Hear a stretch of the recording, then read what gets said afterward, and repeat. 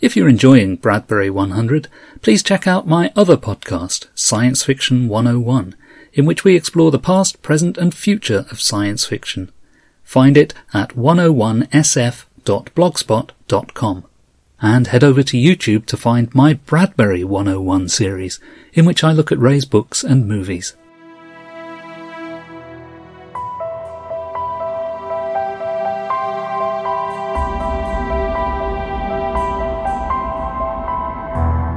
This is Bradbury 100, celebrating the life and work of American writer Ray Bradbury.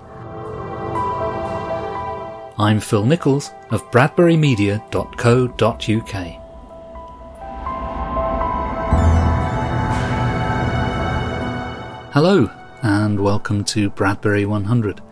This is a shorter episode of the podcast where I'm going to be talking about one story, or maybe two stories, or is that three? You see, it gets a bit confusing with Bradbury because he had a habit of rewriting and updating his stories. Now, the story I'm going to be talking about is, well, probably best known as The Exiles, and under that title you'll find it in the book Bradbury Stories, which is one of those thick compendium books with 100 of Bradbury's best tales.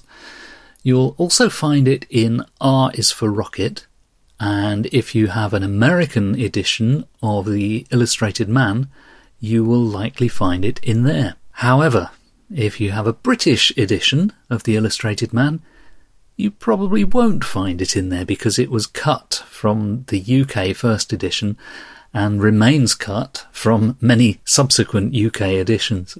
But I think some editions do include it, so it's one of those oddities. Sometimes it's there, sometimes it's not. The reason for bringing up The Exiles is that there is a kind of a reading group, like a book group, which I think is called Feed Your Imagination, and it's a lunchtime meeting that happens over Zoom, and it's run by the Ray Bradbury Centre, formerly known as the Centre for Ray Bradbury Studies. And in the August meeting, we read The Exiles and then discussed it.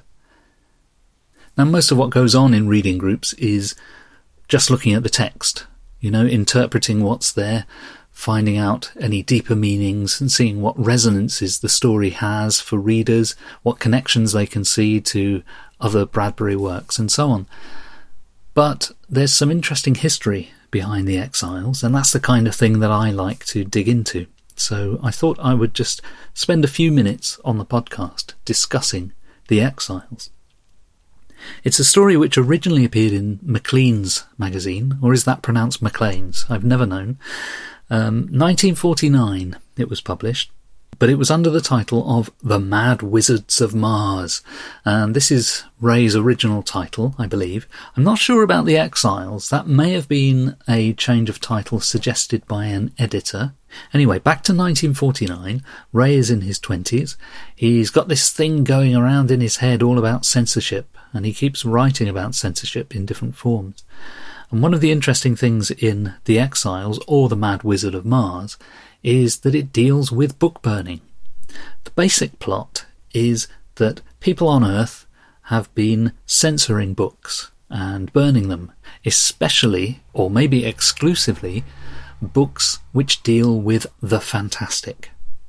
So books which deal with imaginary things, frightening things, and authors such as Poe, Ambrose Bierce, Nathaniel Hawthorne, presumably also Shakespeare. Their works have been banned on Earth, they've been burned, and what's happened is the ghosts of those authors have fled to Mars.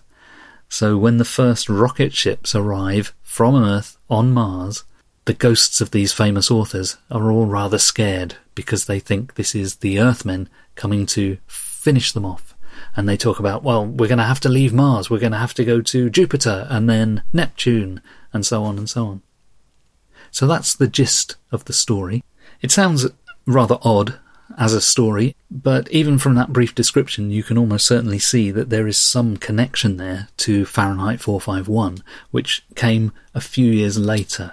So The Exiles, remember, in its original form was published in 1949, And of course, Fahrenheit 451 came out in 1953.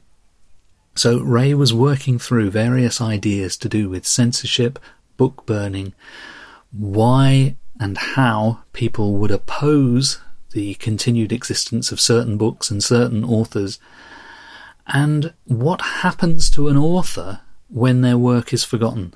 And that really is the crunch point of the story. It occurs to one or more of the authors in the story that if there's nobody left on Earth reading them, and if nobody is able to read them, they will be forgotten, and the minute they're forgotten, their spirit, their ghost, vanishes. And this, of course, all ties back to Ray's concept of living forever, the idea that he, having been blessed, for want of a better term, by Mr. Electrico as a child and told live forever, he tried to do that through his works. And of course there are many authors from the past who are long forgotten, and in a sense they did not live forever. But certainly the greats, Poe, Hawthorne, Bierce, Shakespeare, Dickens, all of the people cited by Bradbury in his story have survived into the 21st century in a sense. So they've lived forever in a metaphorical sense. So The Mad Wizards of Mars reads a little bit like a blending of some of the early stories in the Martian Chronicles and Usher 2, which appears in some editions of the Martian Chronicles. In the early stories in the Martian Chronicles, you've got Earthmen trying to invade Mars, but somehow being repelled by a kind of a psychic energy that's coming from the Martians. So you've got characters like Ela, the female Martian who dreams about the Earth astronaut. You've got the second expedition, I think it is, where the people from Earth are assumed to be mad. And you've got Mars's Heaven, where people land on Mars, and it looks just like Earth, because the Martians are messing with their minds and causing them to see things that are not really there. So some of that goes on in The Exiles and the earlier version, The Mad Wizards of Mars.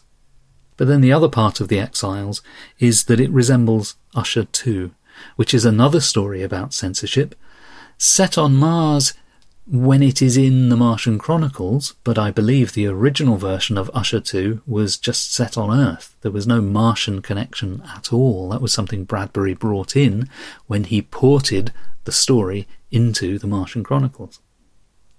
But there were some changes made to The Mad Wizards of Mars, and you can quite easily find more than one version of the story in Ray's books, if you know where to look.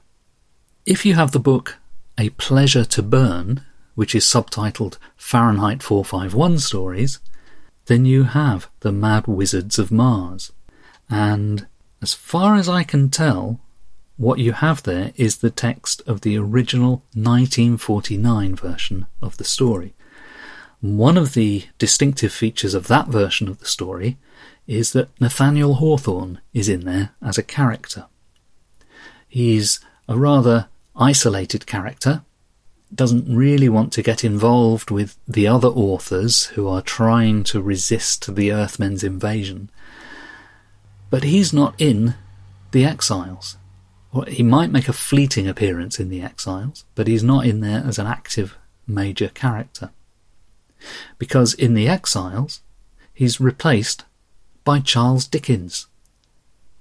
Now, Dickens is in The Mad Wizards of Mars, but he's only in there very, very briefly.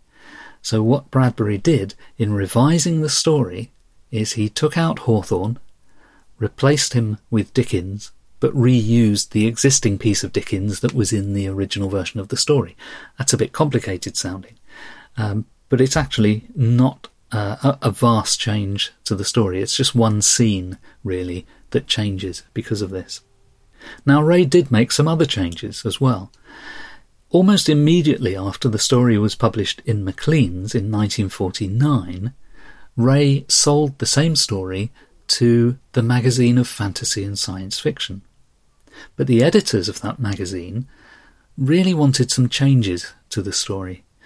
I believe, from what I've read, that they weren't happy with the characterisation of Hawthorne and didn't think that it was true to what is known about Hawthorne as a person. So Ray revised it and put in the Dickens section. So the second version of the story comes from Fantasy and Science Fiction in 1950. That version of the story also adds in an appearance by H.P. Lovecraft. But after that, Ray revised the story again, and the version that appears in The Illustrated Man removes Lovecraft. Now, we don't know exactly why he removed Lovecraft, but the theory is that, again, it might have been criticised as being an inaccurate characterisation.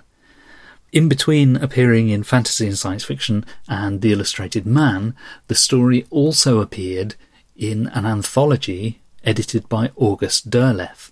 Now, Derleth was the founder of Arkham House Publisher and was an authority on H.P. Lovecraft.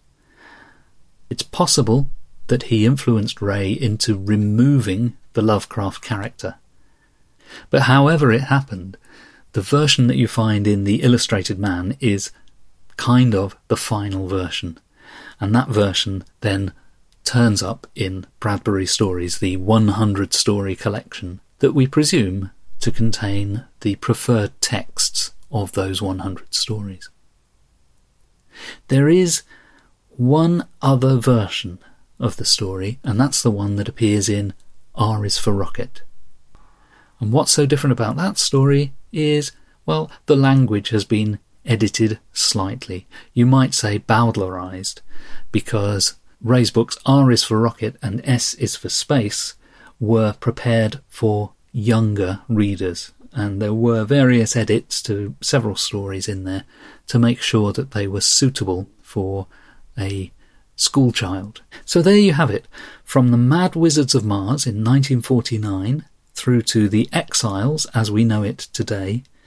You will encounter Poe, Bierce, Blackwood, Hawthorne, possibly, Dickens, Lovecraft, possibly, and a bit of Shakespeare. Ray really loved playing around with real-life people.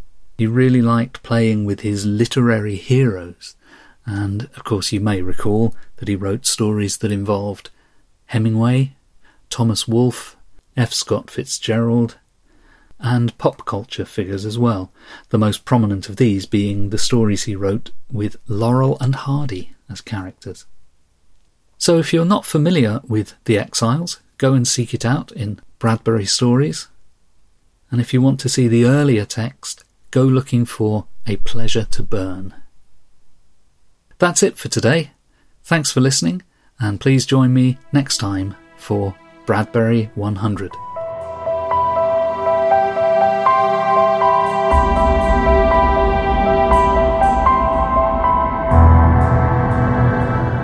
If you've been enjoying the podcast, I'd appreciate it if you could give us a 5-star review on Apple Podcasts or wherever you get your podcasts. Bradbury 100 is presented and produced by Phil Nichols. Music is provided by Purple Planet at purpleplanet.com. Please subscribe using your podcast app. You can find us on Spotify, Apple Podcasts, Google Podcasts, Stitcher, TuneIn, SoundCloud, and all good podcast places. And please also check out my YouTube series, Bradbury 101, and my other audio podcast, Science Fiction 101. For information on all of these, head to bradburymedia.co.uk.